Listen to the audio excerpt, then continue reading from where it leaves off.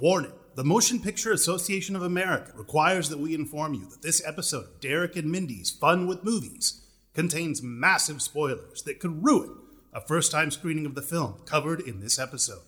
So, if you don't want to know that Darth Vader is Luke Skywalker's that Goose in Top Gun, that is really Kaiser Sose at the end of The Usual Suspects, or that Bruce Willis was a the whole time in The Sixth Sense, then proceed with caution.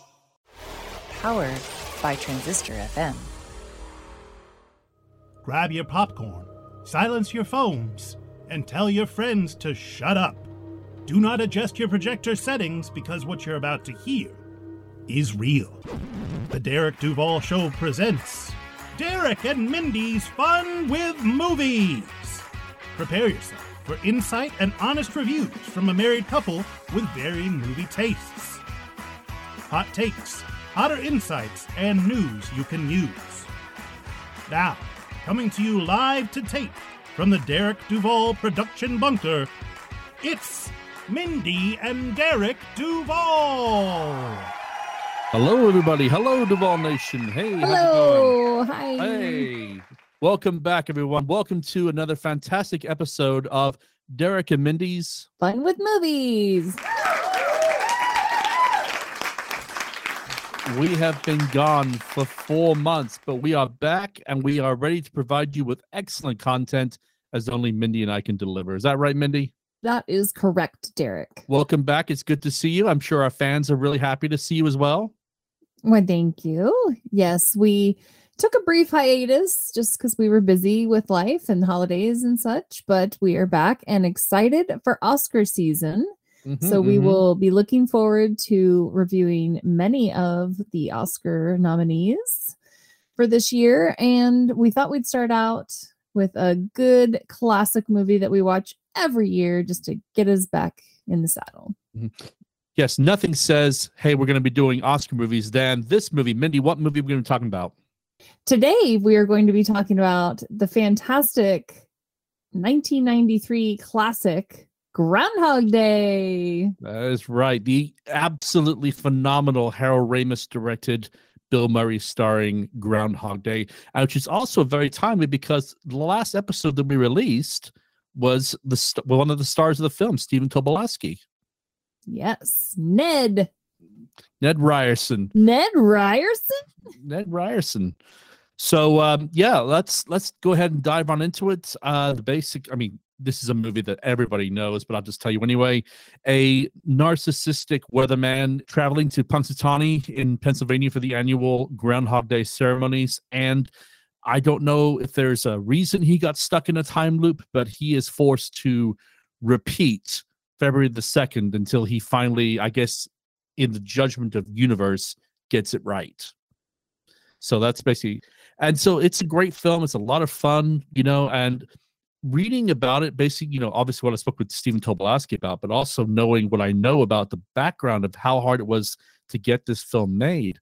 The fact that it's out there and did as well as it does, and it's so timeless and so relevant every year you just want to watch it, speaks volumes for the quality of that film. That's true. We do watch this pretty much every single Groundhog Day, so we watch it quite often, once a year at least. All right. So obviously we haven't done this in a while, so I can't believe I get to actually say the phrase, let's go to Mindy's notebook. Woohoo! So, of course, there's so many great little one-liners from this movie, and I normally wouldn't have probably taken notes because we've seen this movie 1,000 times, but I did want to just jot down a few thoughts. So a couple of the, awesome one-liners, so every morning when he wakes up on Groundhog Day, they're playing the same Sonny and Cher song.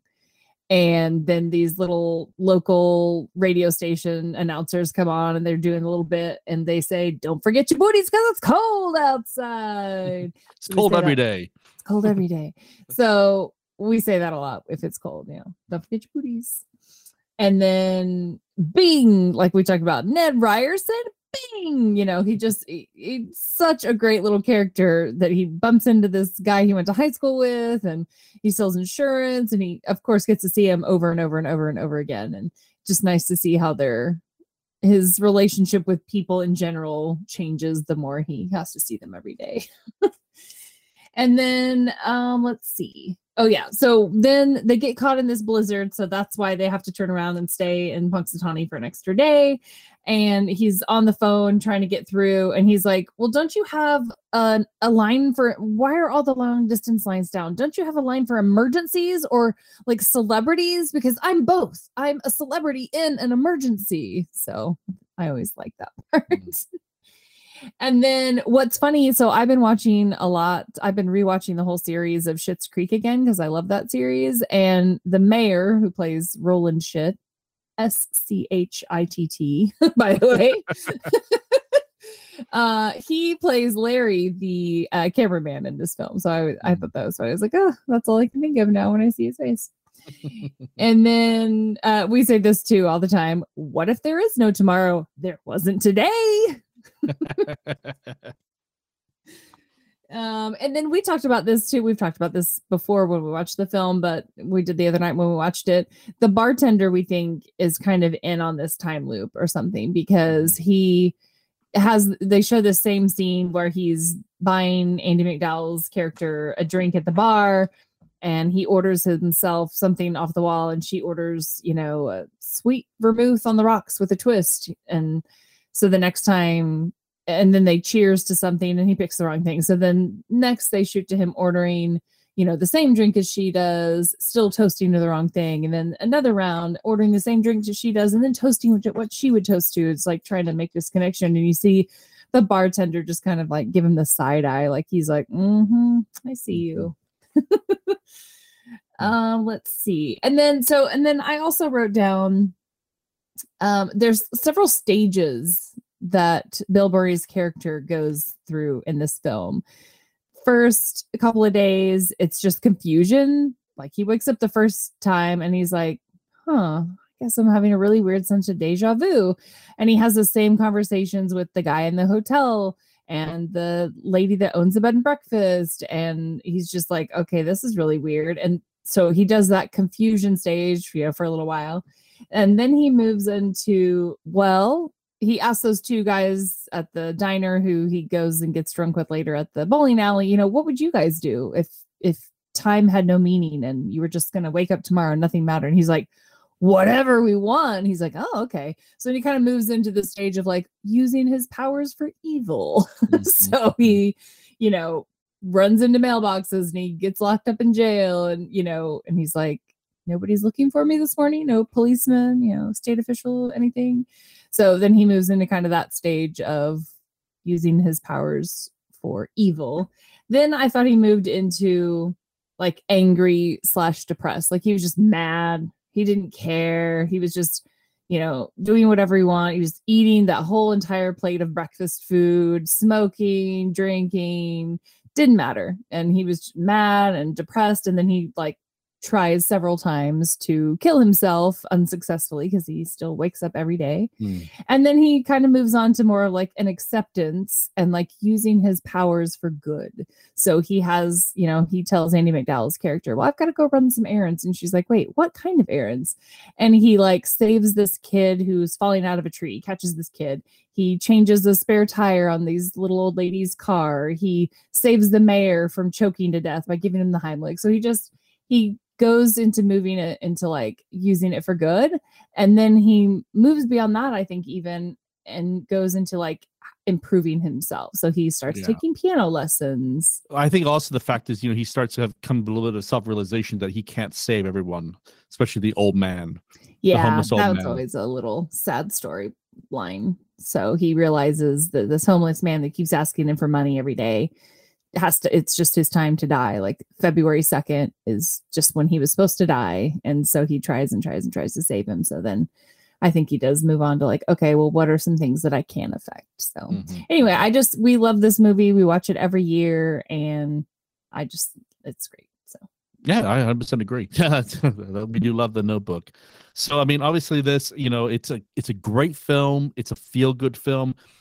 Based on, I've read some things here. I didn't realize, that Harold Ramis did not want Bill Murray for this movie. He wanted either Tom Hanks, he wanted Michael Keaton, or Chevy Chase. And I'm trying to, in my mind, think of these people in those roles. Can't do it. And Tom Hanks apparently said he rejected because he was worried about being typecast. So I thought that was kind of interesting. But Typecast in what way? It's portraying nice people and what have you, which I guess But he Tom embraced. Hanks is nice. Yeah, I guess he embraced that as he got older, I guess. But yeah. Exactly. And I can't imagine. I'm not a Chevy Chase fan outside of the vacation films, so I really can't imagine him in this movie. But Michael Keaton was an inspired choice. He's got that like real sarcastic, dry air around him, so that would have been interesting. But I read that apparently he passed it, but he later confessed regret on passing on that role. So that would be interesting. Yeah. But yeah, Bill Murray. I mean, for better or worse, Bill Murray, he can be a pain in the ass to work with, but he makes great movies, and he's a great actor, no question about it. Yeah. All right. With that being said, let's go ahead now and move into the final phase of the Derek and Mindy's Fun with Movies, and that is the scores. So, Mindy, it's been a while. You get to be the one to tell us what each rating is. You ready? Is that because you can't remember them? We'll go with that. All right. So the first star, 1 star. 1 star is bloody awful. 2 stars. Bloody uninspired. 3. Bloody average. 4. Bloody brilliant. 5 stars. Bloody marvelous. Bloody marvelous. So I'm going to go ahead and just go first. I think this film is an absolute masterpiece. It's one of those very rare films that it 100% gets it right all the time. If you were to go back in and try to edit something out, the movie makes no sense. So I'm 100% for the solidarity of this film in terms of being, from the time you push play to the time you're finished, you're going to be 100% entertained in this film. So for that, I give it 4 stars. Bloody brilliant. Awesome. Well, I am going to give this a higher score than you probably think. I'm going to give it 5 stars. I cannot find a flaw with this movie. It's funny. It makes you laugh. It makes you think. It makes you think about, what are you doing with your life? And should we be using our powers for good and trying to improve ourselves? And then, of course, in the end, he ends up, falling in love and living happily ever after. And so it's a good feel-good movie, and it makes you laugh and think. And so I give this 5 stars. Bloody marvelous. Bloody marvelous. All right. Well, that being said, we want to thank everyone for tuning in for another fantastic episode of Derek and Mindy's Fun with Movies. And we will be back very, very soon with more content. We apologize again for taking such a long hiatus, but I know you guys have been dying. Based on what I've read on Twitter, you guys have been so happy that we're going to be back. So, okay, Mindy. Until next time. We'll see you at the movies, Planet Earth. This has been a recording of The Derek Duval Show, and we thank you for listening. Please go to our website, DerekDuvalShow.com, to explore past episodes and find links to purchase merchandise. Please subscribe to our social media channels on Twitter, Instagram, and Facebook at Derek Duval Show.